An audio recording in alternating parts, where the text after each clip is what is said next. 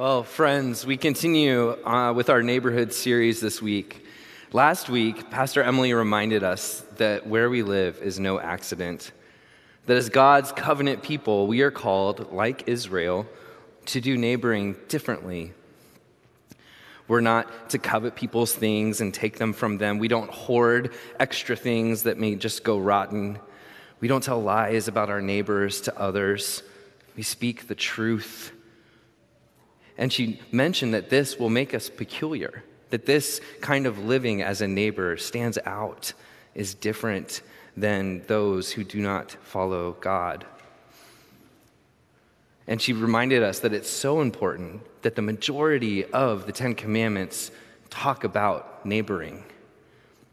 She also encouraged us to grab one of these magnets that we have in the back and fill out who's in our neighborhood, which is really cool. My children have been coloring on it all week on our refrigerator, so our neighbors need to be continually refreshed on this. But this week, we're asking God for guidance about what to do when things are not going well with our neighbors.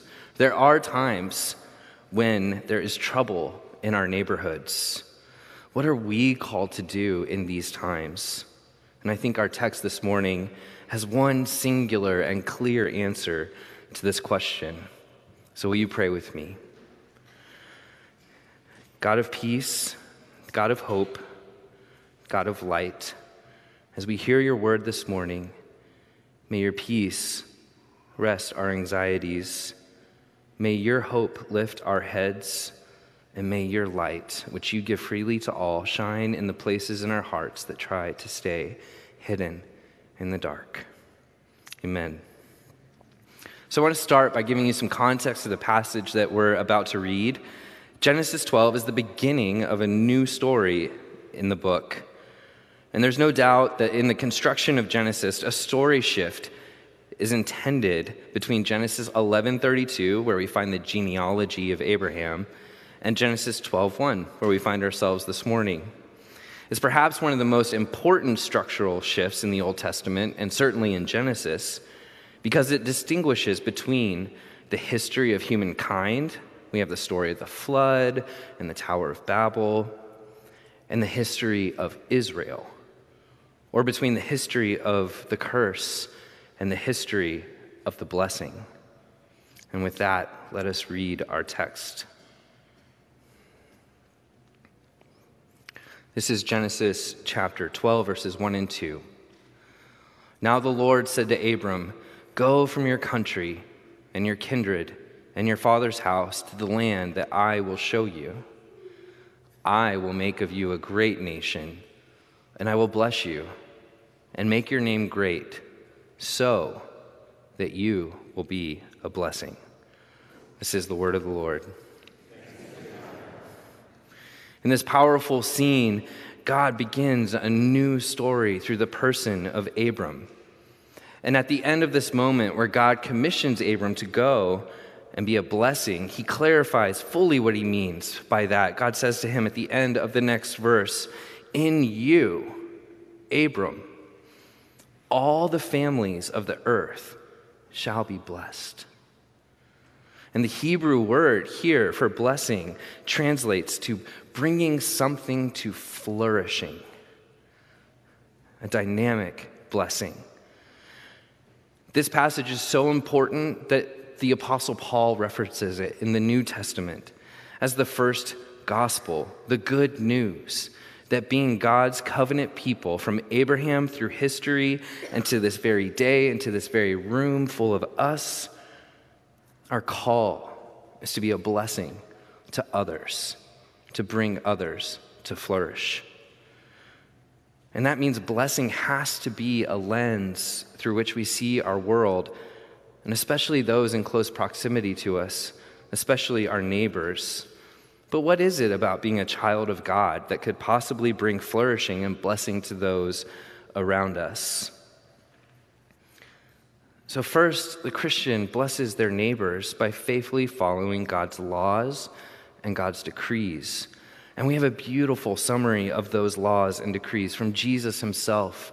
In Matthew 22, the experts in all the laws come straight to Jesus and just ask, what's the greatest commandment? And Jesus replied with this: you shall love the Lord your God with all of your heart, with all of your soul, and with all of your mind. This is the first and great commandment. And Jesus continued. He said, there's a second like it. You shall love your neighbor as yourself. And then he said, the whole of the law and the prophets depend on these two commandments. When we follow this law of love, we embody our image as God's covenant people to those who are around us. It's as if the Christian is to be the bridge between God and this world that allows God's love to cross over and spill into the people's lives around us. Scripture tells us that when we're patient with our neighbors, they'll be blessed. It tells us that when we're kind to our neighbors, they will be blessed. Scripture tells us that when we don't get jealous or boastful or proud, then when we're not rude to our neighbors, they'll be blessed. That when we forgive our neighbors and don't hold their mistakes against them, that they will flourish. That when we tell the truth to our neighbors, they will be blessed. That we encourage and support our neighbors, they will flourish. And finally, that when we love our neighbors all the way through their most difficult storms, they will be blessed. Because these are the ways that love looks like in Scripture and in our world. It is the way that God's love looks. This way of living out our faith in our neighborhoods does require some things to happen. First, the thing is we have to know our neighbors to love them this way. And we have to open our lives to them in such a way that this kind of love is required. This feels risky to me. I just moved into a new neighborhood. I don't know all my neighbors yet. Do I really want to get to know them so well that we could get into a conflict where I have to forgive them for something, or worse, they have to forgive me for something? Do I want to know my neighbor so well that if I don't say hi when I see them, it could be taken as rude?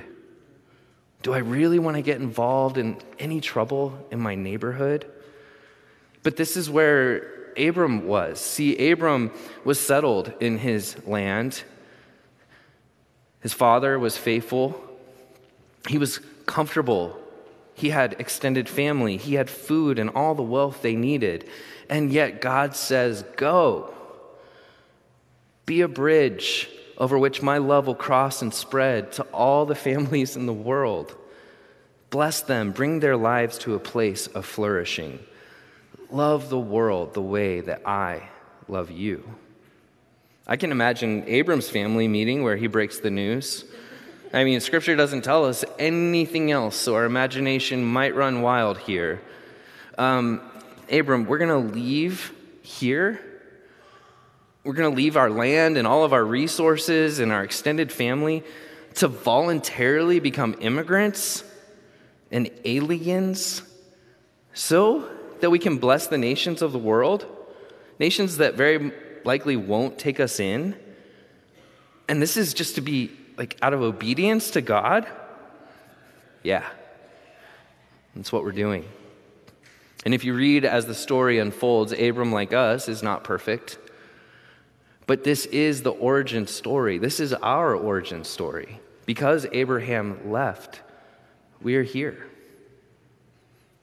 So too, we are called. Next door, down the street, to the community park. One commentator put it this way: God's people of Israel were never meant to exist in a vacuum, but out and about in God's world. And who knows, maybe by loving our neighbors in our neighborhoods the same way that God loves us, we'll lessen the trouble in the neighborhood. There's this story about Fred Rogers. One day he finds that his car has been stolen. But when he comes back the next day, his car is back with a note on it. And it says, if I had known it was your car, Mr. Rogers, I would not have stolen it. There is something to being known that is really important. In one of the books I've read in preparing for this, The Art of Neighboring, I highly recommend it. It talks about getting us from this place of stranger, our neighbors being stranger, to getting to the point of acquaintance. And what follows acquaintance is friendship.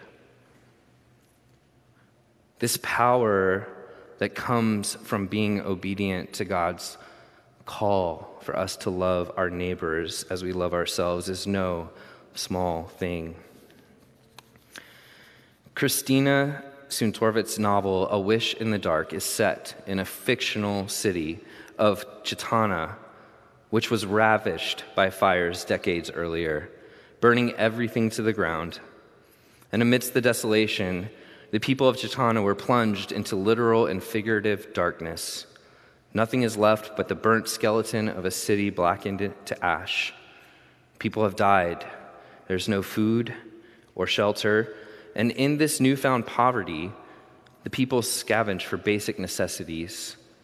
The once prosperous Chitana is now in chaos. As they wonder how to rebuild, they submit themselves to the leadership and control of a man who bears a magical power to create light without fire. The people are eager to submit themselves to his leadership. No need for fire means no fear of the same catastrophe happening ever again. But instead of distributing this light freely to people, the governor decides that he must first establish order by building 2 prisons, one for men, one for women. And to enforce the order of law, people are imprisoned for almost any act of disobedience.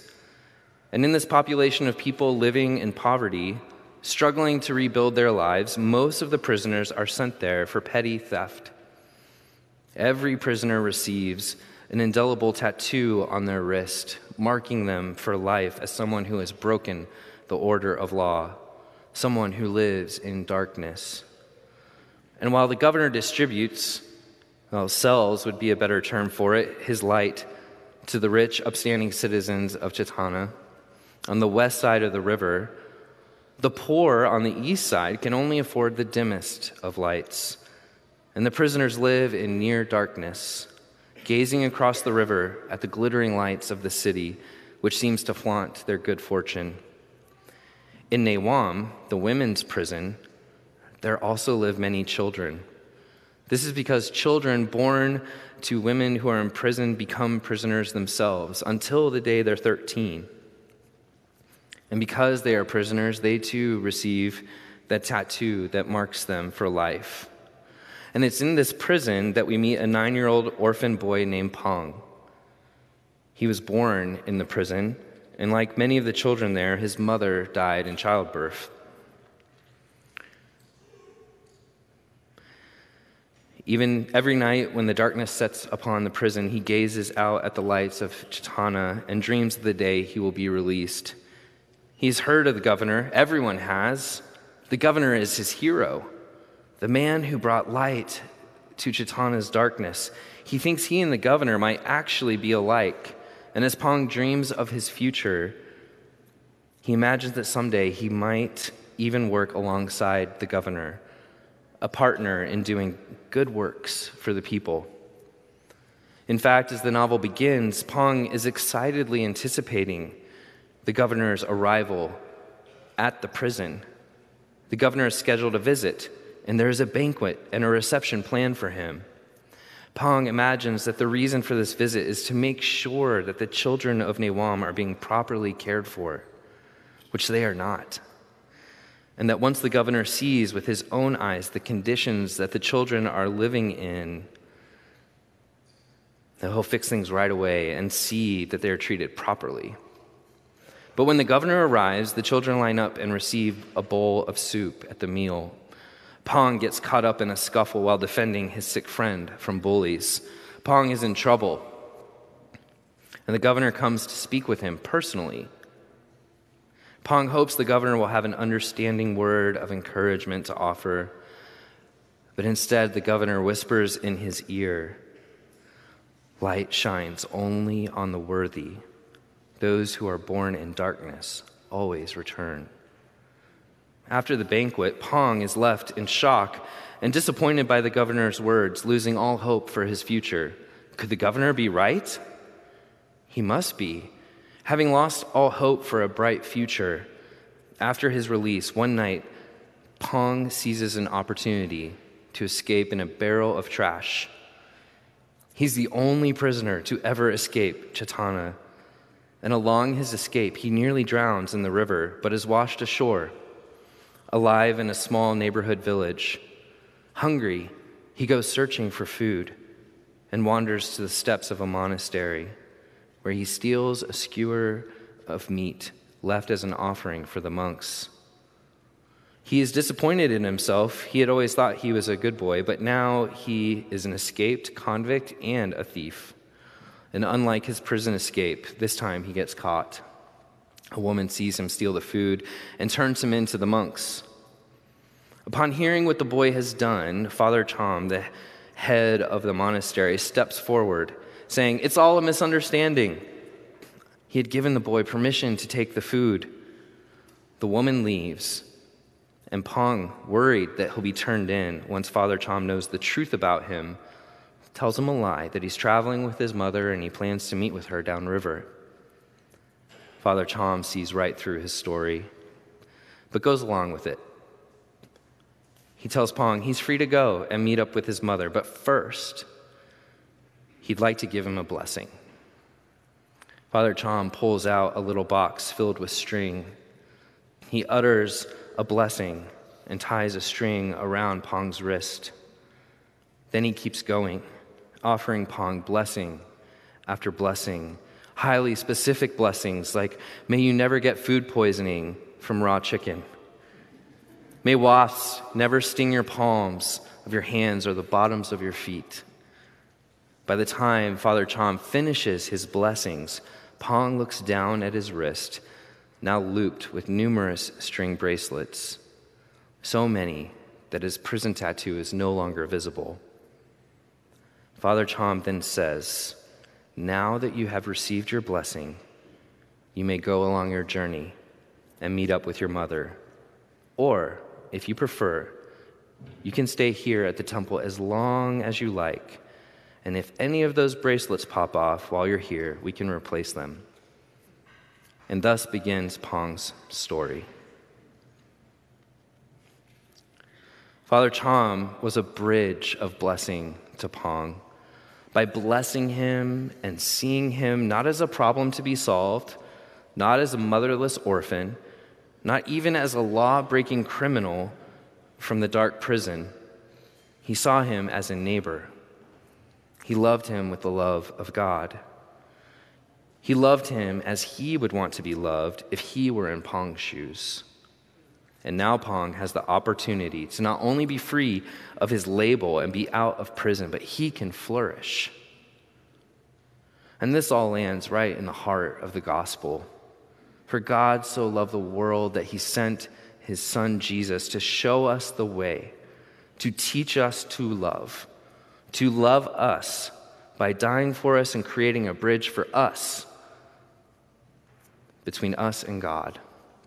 And now, through the work of the Holy Spirit, until Christ comes again, we are the bridge of God's love to the world. We are the bridge of God's love in our neighborhood and to our neighbors. We can be the bridge over troubled waters in our neighborhood by loving them and blessing them, that all may flourish.